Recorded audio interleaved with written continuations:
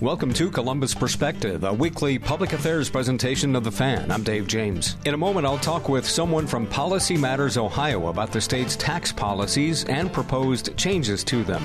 Courtesy of our sister station, WBNS 10 TV, Tracy Townsend takes a look at the train derailment in East Palestine, a Northwest Ohio woman's triumphant win over an opioid addiction, and Richard Solomon profiles Justin Swain, a black opera singer from Columbus. And in about 50 minutes, I'll wrap up the hour talking with Dwayne Casares, CEO of Directions for Youth and Families, about young men who are disconnecting from society. First up on Columbus Perspective, on the phone with me, Guillermo Bervajicho, who is a state policy fellow. He has a Ph.D. He's with Policy Matters Ohio. How are you? I'm doing good. Thank you for having me. Thanks for talking to us. Tell us what Policy Matters Ohio is. Policy Matters Ohio is a nonpartisan, nonprofit think tank. We are based in Columbus, but also in Cleveland. We do all sorts of research and analysis around topics that affect everyday people, and we try to kind of get the voice out at the State House and in the media where possible about the kinds of policies that would make a thriving Ohio a more prosperous Ohio. A lot of people like to compare Policy Matters Ohio with the Buckeye Institute in the way that Buckeye tends to be more conservative and Policy Matters tends to be more liberal. Would that be a fair assessment? I mean, these notions of liberal and conservative are a little bit outdated, I'd say, nowadays. Our stance is that we are more interested in what benefits people, everyday people, and I think the Buckeye Institute could potentially be more interested in corporate interests and in businesses and stuff, and I think that's probably the division of these kinds of things.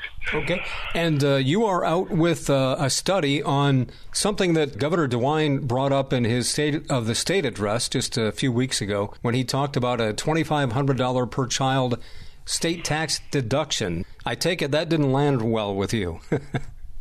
Yeah, so, in his State of the State address, Governor DeWine proposed this idea of the $2,500 per child state tax deduction. And when he said it, he kind of, did one of those pauses and let people cheer for him or clap. And it seemed like his goal was to get people to, really get behind it and get excited about it. But when you start looking into the details, it's either malintentioned or just very poorly designed. So I'm not sure which of the two it is, but it was immediately obvious to me that it being a deduction instead of a credit was problematic.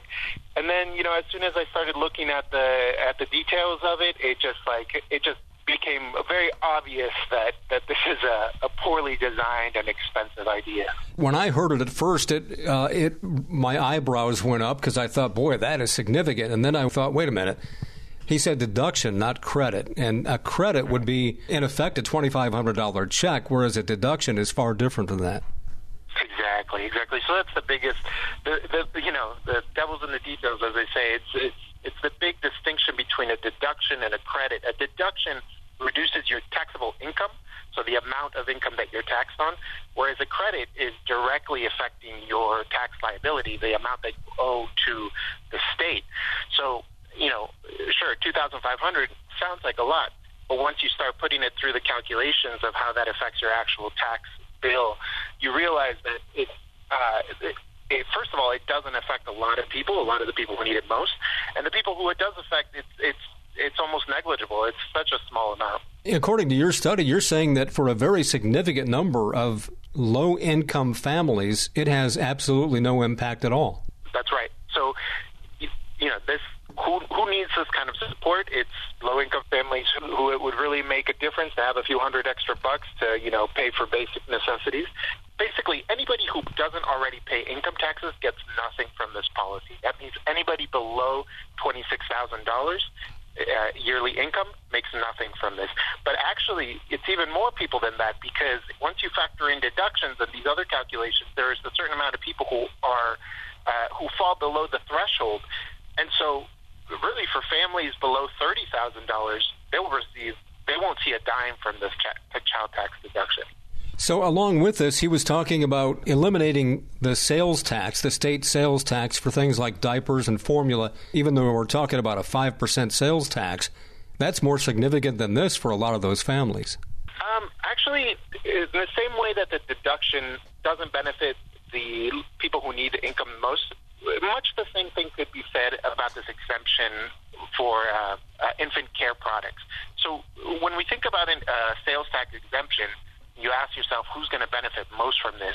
It's whoever spends most money on those items. So, for example, if you are getting, used items like a used stroller from a friend or, used clothes from Once Upon a Child, or one of these kinds of, the more you use used things or get things as gifts, the less you're going to benefit from the sales tax exemption. So who's going to benefit most from the sales tax exemption? It's the people who buy the highest brand, the top brand item, who buy everything new, and who buy a lot of things. So once again, it's a poorly targeted tax policy. And I'd say one more thing about the deduction. Not only do families below $30,000 make nothing from it, as you get wealthier, as your income goes up, you get more from that child tax deduction. So the people who need it the least get the most in this kind of absurd oversight of the designers, I guess. But maybe they meant it like that. And then one more thing that perhaps isn't obvious is that it's very clear that it was poorly designed, because once you start looking at the child tax deduction, you realize that it does this weird thing where it moves over kind of this kink in the income tax system, where the people who are right on the threshold of paying no taxes or paying a little bit of taxes suddenly get a much more significant benefit from this child deduction than everybody else. So there's, for a very, very small minority of people, according to how many dependents you have, you can actually benefit up to nearly $400 from this child deduction. And it's totally just an artifact of the math. But it kind of proves the point that whoever put this together didn't really know what he was doing. Talking with Guillermo Bervajicho. He is a state policy fellow with Policy Matters Ohio. Well, this kind of runs right alongside Policy Matters Ohio's longtime criticism of these state income tax cuts that have been going on for better than a decade in Ohio. Your organization has long been critical of that. Yes. So we have an upside-down tax system in Ohio, and it's a product of decades of very poor policy making. Currently in Ohio, the poorest people pay a higher share of their income in taxes than the wealthiest Ohioans do. And the tax changes that have occurred over the past, 2 decades have basically saved the wealthiest Ohioans, the wealthiest 1%, about $51,000 per year. So the cost of a luxury car or something like that. On the other hand, the poorest Ohioans are on average paying $150, $200 more now than they were in 2005. Wow. So the people on the low end of the income tax scale are paying more, while the richest Ohioans have saved tens of thousands of dollars. Yeah, exactly. They're paying more relative to 2005, and they pay more relative to their income. Interesting. There's other tax policies in Ohio also that are being proposed that you don't like as well, right? That's right. So I think this is critical for listeners to pay attention to. The top priority bill in the new General Assembly, House Bill 1, it's called, is a pretty outrageous tax cut for the wealthy.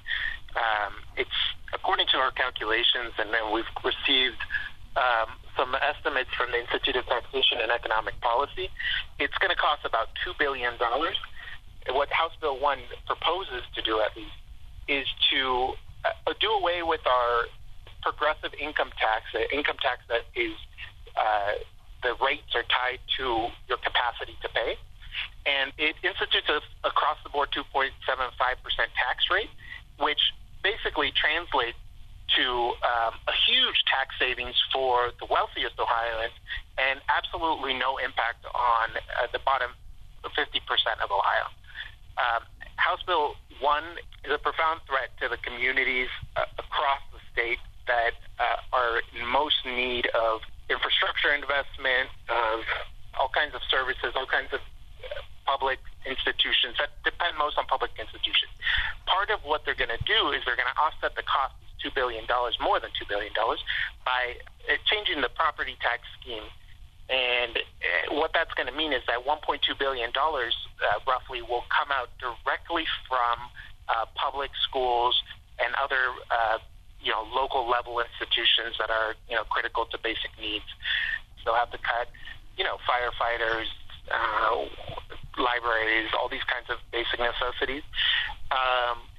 And the other portion will have to, at least if we judge from prior experiences we've seen in other states, will have to come from increased sales taxes and excise taxes, all the kinds of taxes that fall heaviest on working class Ohioans who dedicate a larger proportion of their income to consumption. According to the math that I've been doing, household families that make about $50,000 a year will get less than $3 of tax savings.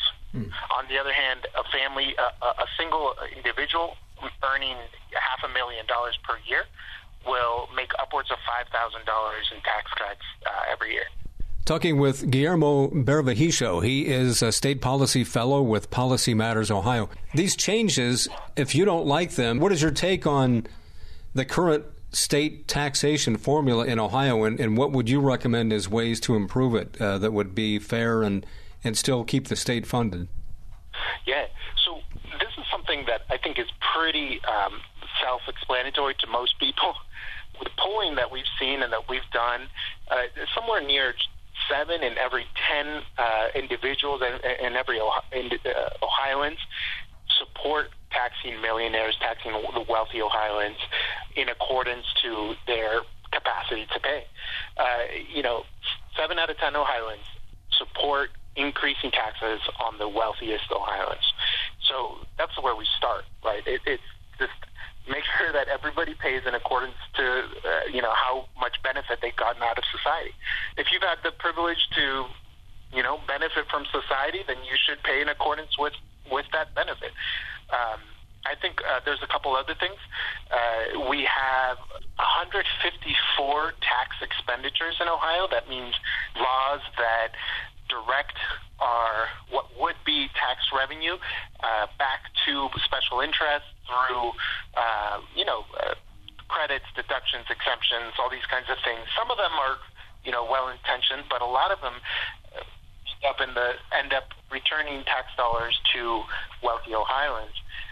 And it adds up to $11 billion per year. So that would be an extra 30% or roughly 30% of total state revenues that is just kind of returned to special interests. And one could say maybe that there's some need for some of these tax expenditures. Maybe we have some, but we don't know because we don't actually have a committee that reviews those tax expenditures. And they don't sunset. Most laws, most things that you legislate in Ohio at the State House, when you want to do a program, you can fund it for a couple years, and then it sunsets and the law expires, and so you need to gather funding for it again. Tax expenditures don't sunset. They go on into eternity, and they keep adding up, and we have some tax expenditures that haven't been reviewed for decades, and we don't even know who's getting the benefit out of it or how much it's truly costing the state. So that's one thing is, we need to do away with loopholes. In particular, there's the LLC loophole, which ostensibly is a incentive to business, but in truth, it's just an accounting trick that benefits people who have the capacity to pay for accountants. And then the child deduction that DeWine proposed, it's, when we were talking about the deductions versus credits, there are some tax credits that could be very impactful for low-income families and households, working Ohioans, people who need the support, who are, struggling in this, post-pandemic era, from Appalachia to Cleveland. We've proposed a Thriving Families tax credit, kind of based on the child tax credit that was so successful in 2021. You can look at it on our website, but basically the way that we break it down, it would benefit families on average about $1,000, and the way you could pay for it is by closing LLC loophole accounting trick that mostly benefits wealthy Ohioans and doesn't translate into jobs or opportunities.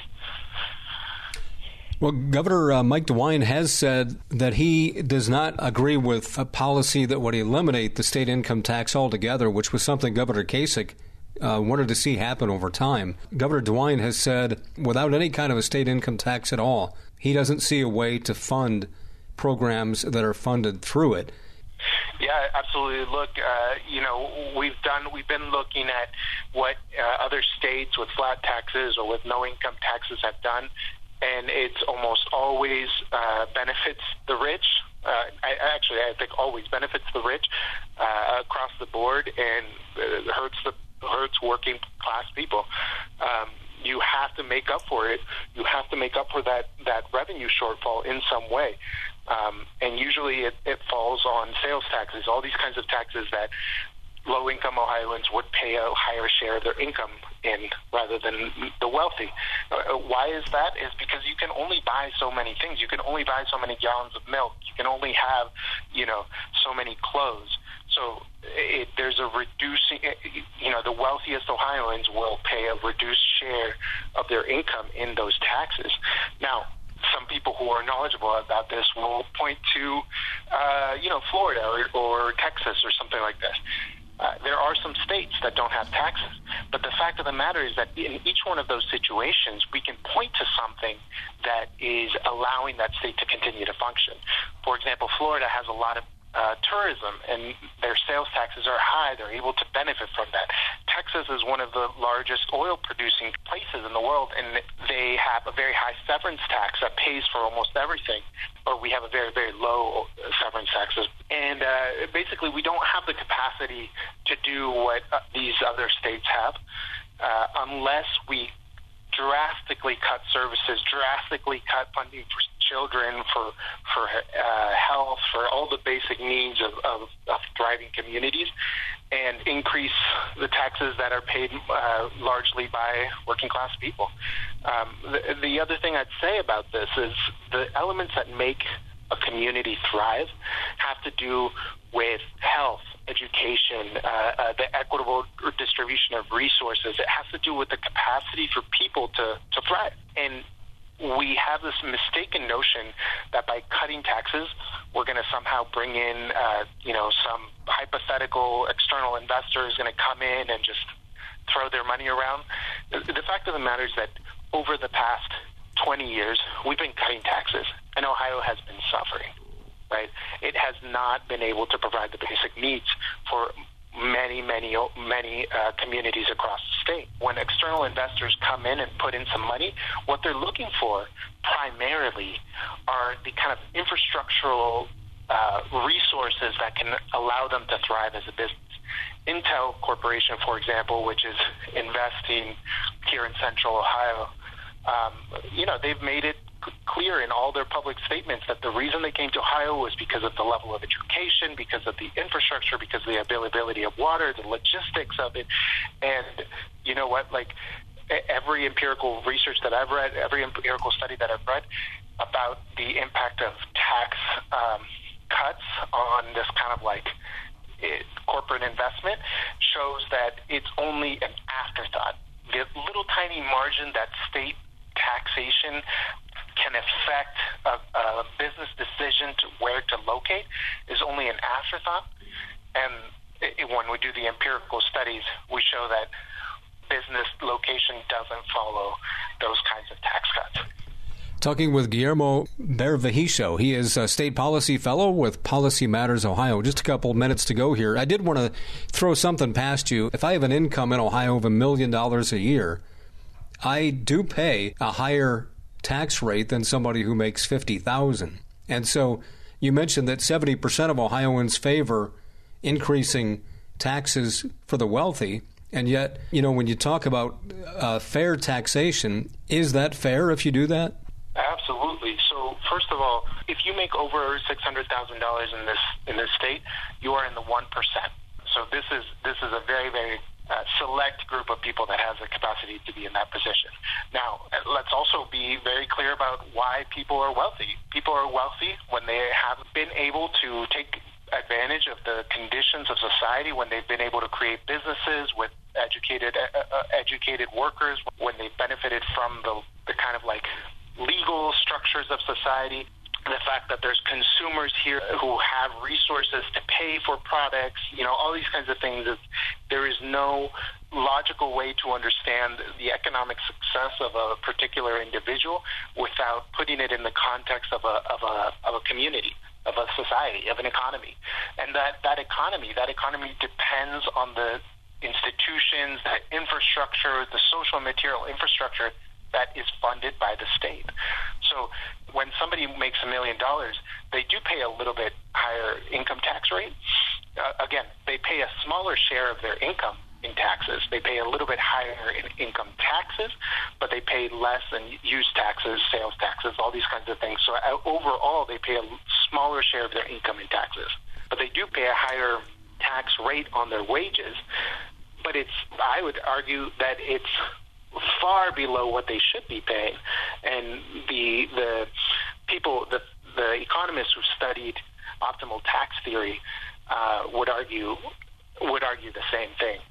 I guess one way to kind of look at it too, if you're very wealthy, you could either say that you're privileged, or I guess you could argue that you've earned it in some ways, some of the perks that you get in life. And I'm thinking like, you're going to get a lower interest rate on anything that you take a loan out on. You're going to spend more money, which means you're going to get more rewards through your credit cards, which are freebies that, lower income folks will never see. And it's things like that also kind of help push you along on that path of wealth. Yeah, I mean, the wealthy Ohioans have an incredible amount of resources to get around taxes when they can. I'll say one more thing, too. There's this notion that if you increase taxes, maybe some people will move or move away, the people who are going to invest or something like that. Empirical studies have shown over and over again that this is way overblown. There are a small group of people who are likely to move because of taxes, but who are those people? Those are the people who are least invested in the state. Those are the people who don't have families here, who don't have actual fixed investment, like their businesses aren't physical businesses. And so, yeah, they'll probably move, but the impact of that moving is much less than what anti-taxers want to make you believe. Yeah, I was going to bring that up earlier, because if you take somebody like LeBron James, if he still lived in Ohio, and if he decided that he wanted to live in another state, it just is hard to imagine that somebody worth $1 billion is going to care about more in taxes that he's paying in one state to another, when he might end up paying it in a different way anyway, depending on how the state works their taxes. LeBron is a perfect example, right? He went from a no income tax state, Miami, to a medium income tax state in Ohio, to a right. high income tax state in California. Right. That's right. Yeah. He's been moving towards higher income taxes. And why is he doing that? Is because he has an investment in industry, which is the basketball industry. Like if he was just a financier, just moving numbers around here and there, yeah, he could move around and he wouldn't care. But he does care where he is, because it has to do with the fan base, with the consumer base, with the kind of like infrastructure, the commercial deals that might occur from it. And LeBron James and any good businessman or businesswoman is somebody who's embedded in the community, somebody who's contributing to the community in a significant way. Talking with Guillermo Bervajicho. He's a state policy fellow with Policy Matters Ohio. If people want to see some of this information on the Policy Matters Ohio website, where do they find it? Yeah, so it's policymattersohio.org. Look for us there. Look for us on Twitter and TikTok. We're all over the place. And reach out to me individually if you have any questions or complaints about this. But again, this is crucial stuff. This is affecting all kinds of people and everywhere across the state. So I really encourage you to stay focused. It's always real interesting stuff. Again, Guillermo Bervajicho, Policy Matters Ohio. Thanks so much for your time today. Sure appreciate it. Oh, it's my pleasure. Thank you for having me again. Have a good day. This is Columbus Perspective on the Fan, courtesy of our sister station, WBNS 10 TV. Here's Tracy Townsend from her Sunday morning public affairs program, Face the State. A new edition can be seen this morning at 11:30 on 10 TV. Good morning, and thank you for joining us here on Face the State. I'm Tracy Townsend. We start with an in-depth look at that fallout from the train derailment in East Palestine. It's been weeks since the train carrying dangerous chemicals derailed and leaked. This is raising questions about the safety of the drinking water and the air. Governor Mike DeWine and other state leaders tried to address those concerns and put it back on Norfolk Southern to make it right. Norfolk Southern is responsible for this problem. We fully expect them to live up to what the CEO committed to me, and that is that they will pay for everything. If they don't, we've got an attorney general here and that will file a lawsuit. So, look, they're responsible for this. They did it. This is the impact on this community is huge. Not just the physical problem that might be caused, but the inconvenience, the terror, many things. So yes, we've already seen lawsuits filed. I'm sure there'll be more lawsuits filed. Even though some rail cars did have hazardous material on board, and while most of them did not, that's why it was not categorized as a high hazardous material train. Frankly, if this is true, and I'm told it's true, this is absurd, and we need to look at this, and Congress needs to take a look at how these things are handled. The U.S. EPA administrator visited East Palestine this week, trying to ease the concerns of the people who live there. The residents of East Palestine experienced a terrible incident with the derailment of train cars carrying hazardous substances. This incident has understandably shaken this community to its core, forcing families to temporarily leave their homes, worry about their health and safety of their children, and even question the information that they're receiving from all of us. The community has questions, and they deserve answers. I want the community to know that we hear you, we see you, and that we will get to the bottom of this. I'm a father, first and foremost, a husband, and the son of parents over the age of 70. All families need to know that they are safe. All families deserve access to clean air and safe drinking water. I am asking that they trust the government, and that's hard. We know that there is a lack of trust, which is why the state and the federal government have pledged to be very transparent. U.S. Senator Sherrod Brown and J.D. Vance both went to the small town to talk with the people who are impacted. J.D. Vance says he's working on legislation to prevent problems like this from happening in the future. I don't want to let Congress off the hook here, because Congress can legislate a solution to this problem, and that's exactly what I'm going to try to do. We should have some legislation coming out to that effect here in the next few days. But look, the Department of Transportation can act on this issue, too. This is a regulatory problem and a legal problem. So the Department of Transportation could implement regulations that would have these trains declared high hazardous. I think they should do that. It is frightening. It's a frightening situation. And my guidance to people is to continue to drink the bottled water. We don't know. I mean, look, people say that the air is clean. The air problem, I think, is a much shorter term problem than the water problem. But we have to make sure long term we're testing the air, we're testing the water. And again, we're trying to understand what level of chemical is dangerous to people. Democrats at the State House got together with environmental representatives, health leaders, and first responders, and they talked through some of the questions they say they still feel are unanswered. And they came up with some strategies to try to take action. They say they want to make sure both the state and federal government are offering all of the resources possible on this. And they want to make sure they find ways to strengthen the statewide emergency response to these types of disasters. But the key will be working across the aisle when the Democrats are by far in the minority. We may be small, but we are mighty. And one of the things that I think is that this is not a Democrat or a Republican issue. This is a human rights Ohio citizens' right to be feeling safe and secure in their homes.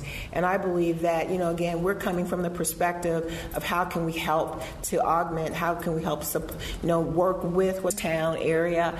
And so she's also closest to, that particular area of the state. And so what we're looking at is as a town that is, and the citizens of this town that are being hit with a big question mark, not only whether the water is safe to drink, whether the air is safe to breathe, whether or not it's really safe for them to return home just now, because while we're getting reports that things are fine, do we really know that they are? Do we know what the long-term effect is going to be? And now the largest injury firm in the United States is suing Norfolk Southern for medical monitoring for residents. We talked with an attorney from Morgan & Morgan. As far as what we can do, we can help pressure those kinds of institutions, including EPA, including local regulatory agencies, to be more transparent about the information that's getting out there, because these residents are hearing all clear, and they know that's not true. They have bloody noses and skin rashes, and they're sick to their stomachs. You can take a random sample from a random location at a random time with a very high detection limit and not find anything. And he says his clients are already suffering from health issues, including light nausea, headaches, and skin blisters. He says the train company needs to be held accountable. We've also been hearing so many questions and concerns about the chemicals this train was carrying and both the short-term and long-term effects. 10 TV's Brittany Bailey went to an Ohio State University professor who specializes in indoor environmental quality to get some answers. Now people are able to come back to their homes, and there's still a lot of open questions in terms of what happened in terms of the chemical release into the environment, where those chemicals went, and how long they're likely to persist for. CBS News did a breakdown of some of the chemicals that were on board that train that derailed in East Palestine and their impacts. First up is the vinyl chloride. The colorless gas is used to make PVC and is linked to an increased risk of a rare and deadly form of liver cancer. Officials worried that the burn would lead to hydrogen chloride in the air, but as of Monday, there had been no detections of vinyl chloride or hydrogen chloride in the homes screened. Then there was butyl acrylate. It's a combustible liquid that can cause irritation to the eyes, skin, and upper respiratory system. One train car was carrying it and lost its entire load in the derailment. A Cincinnati city manager memo showed low levels of it were found in the Ohio River downstream from the incident. Ethylhexyl acrylate is used to make plastics and is possibly carcinogenic to humans. The one train car that was carrying it was breached, and the amount of product still in the car was marked as pending. And finally, there was benzene, a colorless liquid used in making plastics. It is both a carcinogen and a mutagen, meaning it can cause genetic mutations. Benzene was not actively being carried on the train, but there was residue from past shipments. A lot of these chemicals are fairly short-lived in the body, and so they don't tend to persist. They don't tend to persist in the food chain either, like some other chemicals do. So the environmental assessment is probably the most important thing that the EPA can measure to also make sure that they can help prevent these exposures from occurring in the first place. And that was 10 TV's Brittany Bailey reporting. This situation also raises some questions about the potential impact on our water and air quality here in Columbus. So far, experts say our area has not and will mostly not be impacted by the derailment because of where our water comes from. 10 TV's Ashley Bornanson explains. For Ohio, Columbus is in the middle, and our source water watersheds are here kind of heading up to the north of Columbus. Rod Dunn, the manager of the Water Quality Assurance Lab for the City of Columbus, says Central Ohio water comes from the Upper Scioto and Big Walnut watersheds, not the Ohio River. He says the water is so safe and clean to drink, you don't even need a filter. I don't filter it. I just fill up water at the tap and add a couple ice cubes because I like it cold. But if there ever was a local spill, they have procedures in place. He says first the Ohio EPA and watershed rangers notify his team. Then we have multiple barriers within treatment that can take that out. Like we use powdered activated carbon, and it acts like a sponge to absorb any organic compounds, and then they're precipitated out. Experts from OSU's Agriculture Department also say they are not anticipating our water, air, or fish to be impacted by the event. I don't know whether this is historically the worst ecological event. Because we don't know so far. We are still assessing the whole impact of this event. Columbus Fire says they have a highly trained hazardous material team and work with first responders to tackle these types of situations. We are prepared for all hazards. We have kits to stop leaks on rail cars, on semi-trucks, down to 150-pound cylinders. We can sample, we can overpack. So we know what hazardous materials are being transported and stored here within our community. And we've been using that information for a number of years. Ashley Bornanson reporting for us here on Face the State. Now, if you have concerns about the water quality in Columbus, you're welcome to reach out to the Water Quality Assurance Lab. Still to come this morning on Face the State, beating the stigma to save lives. You'll meet the Ohio figure skater who says her passion saved her. Hello, I'm Todd Markowitz, Vice President and General Manager of Radio Ohio, which owns 97.1 The Fan. We're an equal opportunity employer dedicated to providing broad outreach efforts regarding job vacancies within our company. We seek the help of local organizations in referring qualified applicants. Organizations that wish to receive our vacancy information should send their requests to the attention of Human Resources, Radio Ohio, 770 Twin Rivers Drive, Columbus, 43215. If you'd like to view our current job openings, please visit our website at 971thefan.com, and thanks for listening. This is Columbus Perspective on the Fan. Back to Tracy Townsend, courtesy of 10 TV. A $1 million federal grant is going to the Columbus Metropolitan Housing Authority. It's going to launch the Ready, Set, Rise initiative. The 2-year pilot program will help hundreds of families who live in public housing get through the so-called benefit cliff, a barrier that keeps many families living in poverty. An individual experiences an increase in their income, but that increased income reduces in a large loss in government benefits, overall creating a financial loss for the household. Many individuals hit these cliffs as they're pursuing economic self-sufficiency, and it becomes a barrier, almost impossible to proceed without risking housing stability for the family. For more information about CMHA's Ready, Set, Rise initiative, please contact the Rise Center at the email that's on your screen. Construction is underway on a one-of-a-kind treatment facility in Ohio. The group, Volunteers of America, is building the Family-Focused Recovery Center in the city. It will be ready for mothers who can stay there with their children while getting the help they need to get substance abuse treatment. We see better outcomes when women are able to bring their kids into treatment with them. They are more motivated to stay into treatment and to start a path of recovery. Construction is now underway, funded by a nearly $2 million donation from Humana. When the renovations are complete, the building will include 34 beds and community spaces, including kitchen, dining, and laundry facilities. The goal is to open early next year. There is a statewide effort to help people beat the stigma of addiction. It comes in many forms and can take control of anyone's life. Reporter Amanda Fay introduces us to an Ohio woman who nearly lost her life and, along with it, her dream. I fell in love with it. It was my passion, so I wanted to do it forever. Forever almost came to an end 3 years ago for Nicole Horosejski. Her passion, skating. But a horrific crash in 2020 meant Nicole couldn't even lace up her skates, never mind glide across the ice. Lost the ability to walk. I broke 6 bones and had emergency surgery, and I couldn't walk for 3 months. Nicole was driving herself to rehab when she had a seizure from alcohol withdrawal. I never thought I'd skate again. Nicole started skating when she was 10, first as an individual skater, and later she joined a synchronized skating team.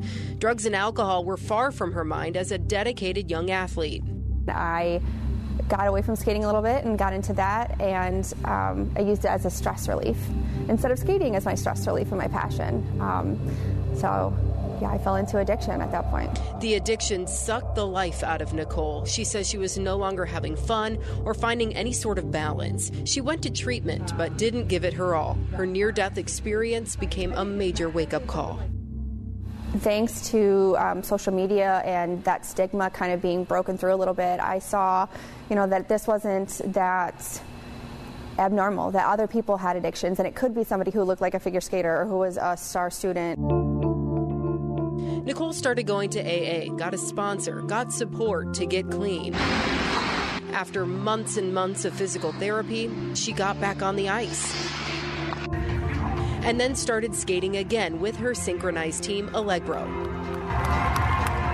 We went to the Midwestern Sectionals and we placed first. We are Midwestern champions, and we're going to Nationals next month. Nicole also got a job working at a recovery center, helping others through their journey, showing them they are not alone. It's okay to ask for help. It seems very scary and maybe like you're stuck in it, but you're not. You fall and you get back up. But reach out for somebody's hand to help you up.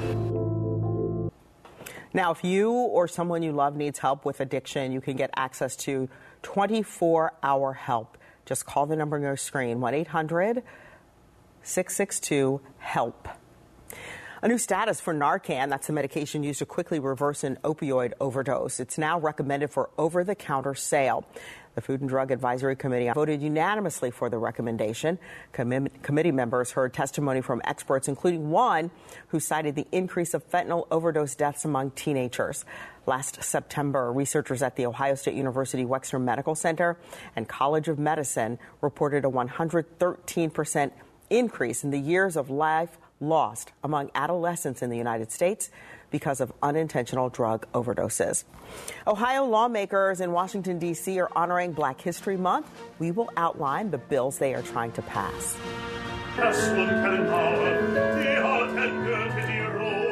And we'll introduce you to the Columbus man hitting his dreams by using 2 scales. Columbus Perspective is a public affairs presentation of WBNS Radio. The opinions expressed on this program are those of its guests and do not necessarily reflect those of WBNS Radio, its staff, management, or sponsors. This is Columbus Perspective on the Fan. Back to Tracy Townsend, courtesy of 10 TV. The Senate passed a resolution celebrating Black History Month and the important contributions made by Black Americans throughout U.S. history. U.S. Senator Sherrod Brown co-sponsored that piece of legislation.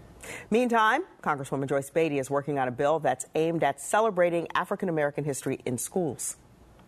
I'm very pleased with this legislation because it also allows us to have students who participate in tours at the African American Museum to have that as a part of the curriculum. And I think it's so important that we do not get confused with so many states and schools attacking African American history and Black History Month where we do it. Black history is American history. And wouldn't we want our students, when we're in the midst still of COVID-19, to know that there was a very young Black researcher who was at the forefront of helping us get through COVID-19? Wouldn't we want our children to know, when we talk about justice, that there is a Black woman who sits in the highest court in this nation? And wouldn't we want our children to know that there is a vice president of these United States of America that's a Black woman? That's not Black history. That's American history. This Black History Month, 10 TV is taking time to highlight music from hip hop to country. The Black imprint is in many genres. 10 TV's Richard Solomon introduces us to a Black opera singer who says the greatest stories can start from the most uncertain circumstances. There's something about the sound of music that's always brought Justin Swain home. You probably are not able to understand the words, but the melody absolutely in my escape goes far beyond what he's singing. I'm classically trained. I've been singing operatically for about the past 10 years. He's performed in symphonies across Ohio for years, and his sound is something you don't normally hear in the Black community. I grew up on Motown, listening to Michael Jackson. That was always what was playing in the house, because when we think about the Black experience, typically we are not exposed to classical music. And by no means was his journey crystal clear. To really get a grasp of his story, you have to go back to where it starts. In Columbus's Hilltop neighborhood, violence and poverty. I lived here at 2278 for 7 years. Sometimes overshadow the people who call this neighborhood home. There would be a house here, sunroom on the left side of the house, a garage back there. I haven't been here in almost 30 years. A hard upbringing. His father, a drug dealer. And Swain didn't know how his future would play out. But it was thanks to several of his teachers who saw a bright future in him.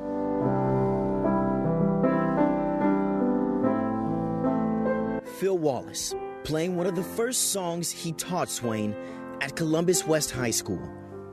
I wanted him to be in music because that's what made him happy. He was just one of his impacts that helped push this young artist to pursuing music. No matter what he was going through or no matter what kind of day he had, the music always saved him. And just as his future was starting to shape up, well, life happened. And I got that phone call from Capitol letting me know 4 days before I was supposed to move in that one of the need-based scholarships I was not eligible for. He couldn't go to college and ended up walking away from music for some time. Then a few years later, he enrolled here at Columbus State Community College to major in not music, but management technology. Swain had to fill a credit for class and stumbled across music. One of his professors heard him play. From that point on, all of my coursework switched over to music theory and history and composition. And that's what led him all the way here.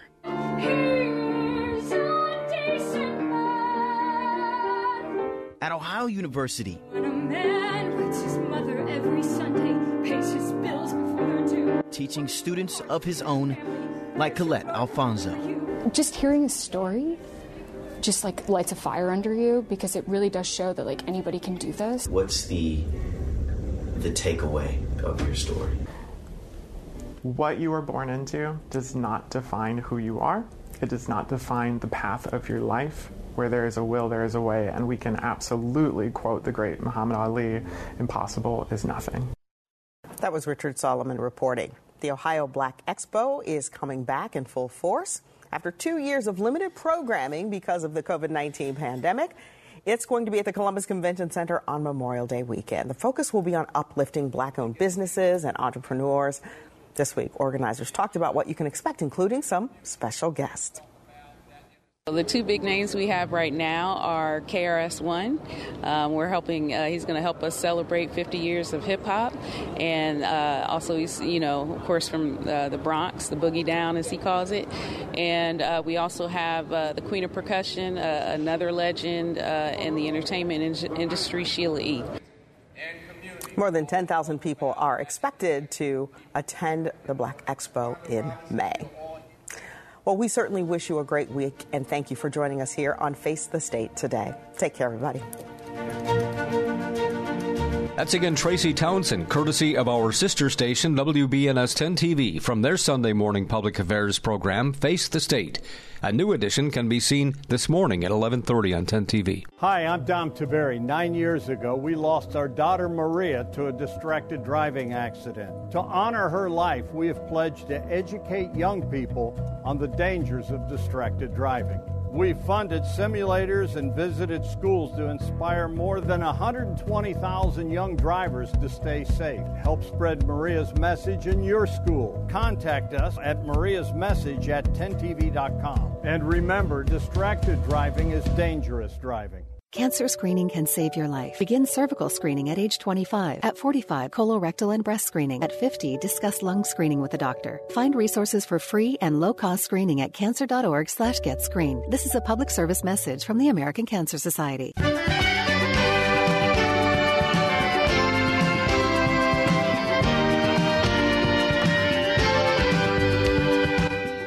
This is Columbus Perspective on the Fan. Hi, this is Dave James, and on the phone with me is Dwayne Casares. He's the CEO of Directions for Youth and Families. How you doing, Dwayne?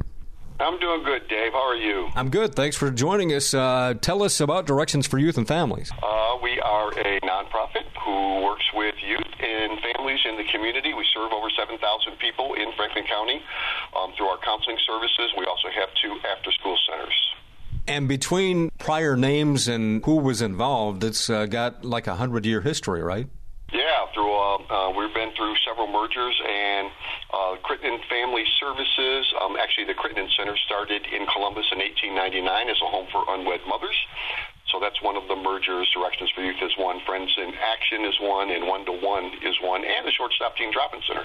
So it's really we're a collection of 5 different agencies over the last 100 plus years. That's great. When we talk to Dwayne, which we try to do about once a month or so, we bring up other topics along the way. And I found an article that I thought was interesting that we would talk about, and it talks about the differences in young men and young women in terms of the way they're adapting to society, perhaps especially since the pandemic, and how it seems to show that young men are just kind of wrapping themselves up in social media and porn and games and kind of checking out from society. Yeah, I think, the isolation that occurred during the pandemic across the board, for everybody,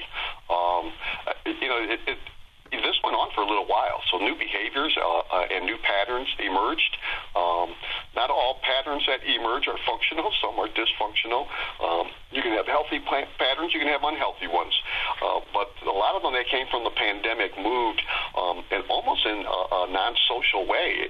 People got used to being isolated and found other ways to entertain themselves outside of human interaction. More than 60% of young men are single, nearly twice the rate of unattached young women. And this story goes on to say that doesn't seem to make sense, except that women in their 20s, some of them end up in relationships with men in their 30s, which aren't in the young category. It also says men in their 20s are more likely than women in their 20s to be romantically uninvolved, sexually dormant, friendless, and lonely. Pretty interesting stuff. Yeah, you know what? It's kind of funny. I'm a Redditor, and I know there's all kinds of feeds on Reddit, and there is. I don't even remember the name of it, but it's a group of people who really are almost like asexual, and they've almost like committed themselves that that's the way they're going to be. People make a lot of fun of Redditors because they say these are people who just sit in their basement and game and don't bathe and eat junk food and look at porn. So, that's kind of a joke, but that almost speaks to the group that you're talking about, that so many people became isolated, and they got comfortable with this. And so this is what they're doing now. But apparently some of them also angry or despondent, because it also says young men commit suicide at 4 times the rate of young women. Younger men are also largely responsible for the rising rates of mass shootings. Yeah, when it comes, even when you look at just suicide as a whole, whenever men attempt compared to women, men usually go a very lethal route. So there's almost, in a sense, more successful suicides with that. Yeah, again, the social isolation, mental health issues across the board, probably in all age groups, truly went up through the pandemic. Isolation, we're social human beings, and to have that lack of contact with other individuals made it tough. If you really didn't have close friends before, probably what ties you did have really waned during the pandemic, which then you have no one to bounce things off of. And I always tell people there's all types of therapy or counseling or mental health, and some of it can be if you have a healthy support network who is positive and healthy, and you can bounce things off of them. That's a form of therapy, group therapy. All these things stopped, and I think that just made it very tough on everyone across the board. Talking with Dwayne Casares, he's the CEO of Directions for Youth and Families. Seems like one of the scary things about this is I think it's pretty much a given that men in general have fewer friends than women do. They're not as socially active through their work and other organizations as women. They don't spill their problems to each other like women do in general. And yet, men, I think, do that more when they're younger than as they get older. So if they're getting off to this start young and not doing that, that just doesn't bode well at all. Yeah, and part of it is just the roles of what, when we're looking at how society defines certain roles. A lot of that was defined a long time ago. Men don't do this, men don't do that, men don't do this. First off, those aren't truths. And secondly, there can be a lot of detrimental things that come from that. But I think this just escalated that pattern. So you think that men are more social than what the kind of their reputation is? No, I think it's why they've been socialized not to. They've been socialized not to open up about and talk about their problems or be emotional or be sensitive. These are long-standing kind of standards that are just really outdated, but they're still pushed at times. It's even pushed from both sides. I'm not just saying that it's coming from one gender to the other. I mean, both of them are involved. When you look at the internet, and you'll see people say, I'm not going to date a man who does this or that, or I need a man who's going to be strong. So that's just feeding into it. Like if you're going to talk about your emotions and that is seen as weak, when the fact of the matter is, when I look at anybody, men or women, who are willing to open up about their emotions and tackle their mental health problems, these are people of great courage. It takes a lot of courage to be able to confront some of the dysfunction that's going on around you, and then actually a lot of courage to take the step to do something about it and get healthy. It's interesting. So when you're saying that, men, by being less social, they're kind of staying in their lane, the way they're expected to act, which is one of the things that you talk about all the time is the danger of normalizing things that are not healthy. Yeah, when you start to normalize things to the point that you no longer recognize that they're dysfunctional, you've kind of moved your gauge. So what is normal for you has now shifted, and that doesn't necessarily mean it's shifted in a healthy way.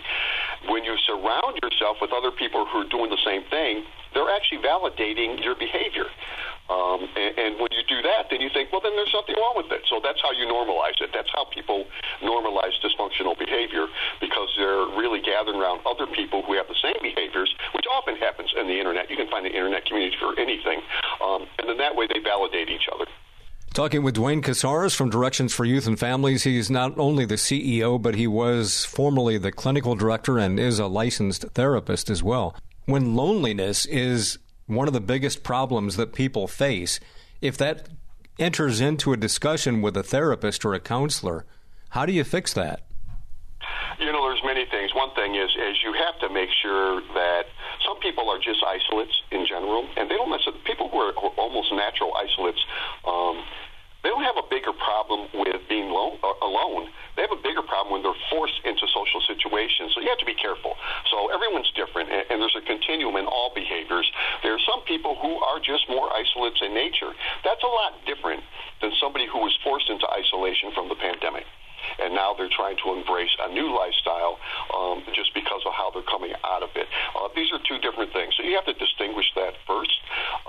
We always look at support networks and support systems because no one can do these things in isolation, especially if you're truly trying to change things and go through a healing process.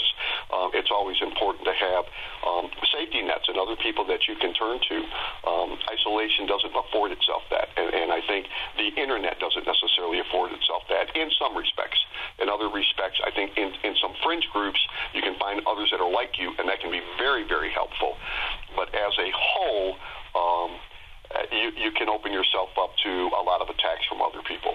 Yeah, it's so interesting that, the internet and gaming and all that stuff is perhaps one of the biggest contributors to this problem, and yet also offers some pretty dynamic solutions that didn't exist 20 years ago. Yeah, and I think it's like all relationships. You can have gamers who are healthy, and you can have those that aren't so healthy. So, I know a lot of gamers who I found this weird. Several years ago, my son and his gaming group took a road trip to meet other people that they had been gaming with for 10 years. I think they were in Minnesota or something like that. I looked at my son like, okay, well, that's weird. And his best buddy looked at me and goes, to be truthful, I've known them a lot longer than I've known you. And that really kind of opened my eyes. It's kind of like, I guess if you're gaming with somebody every week for 10 years, you do get to know them. So, right. But those can be healthy relationships. There can be unhealthy ones as well. Talking with Dwayne Casares, he's the CEO, Directions for Youth and Families. If folks want more info about your agency, Dwayne, how do they find out about it? They can check us out at dfyf.org. Dwayne Casares, again, thanks for talking to us, Dwayne. We'll see you later. Thank you, Dave.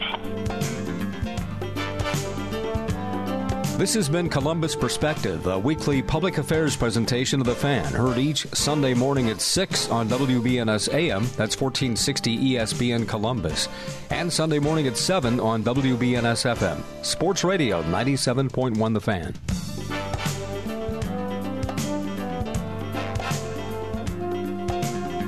Join us again next Sunday for Columbus Perspective.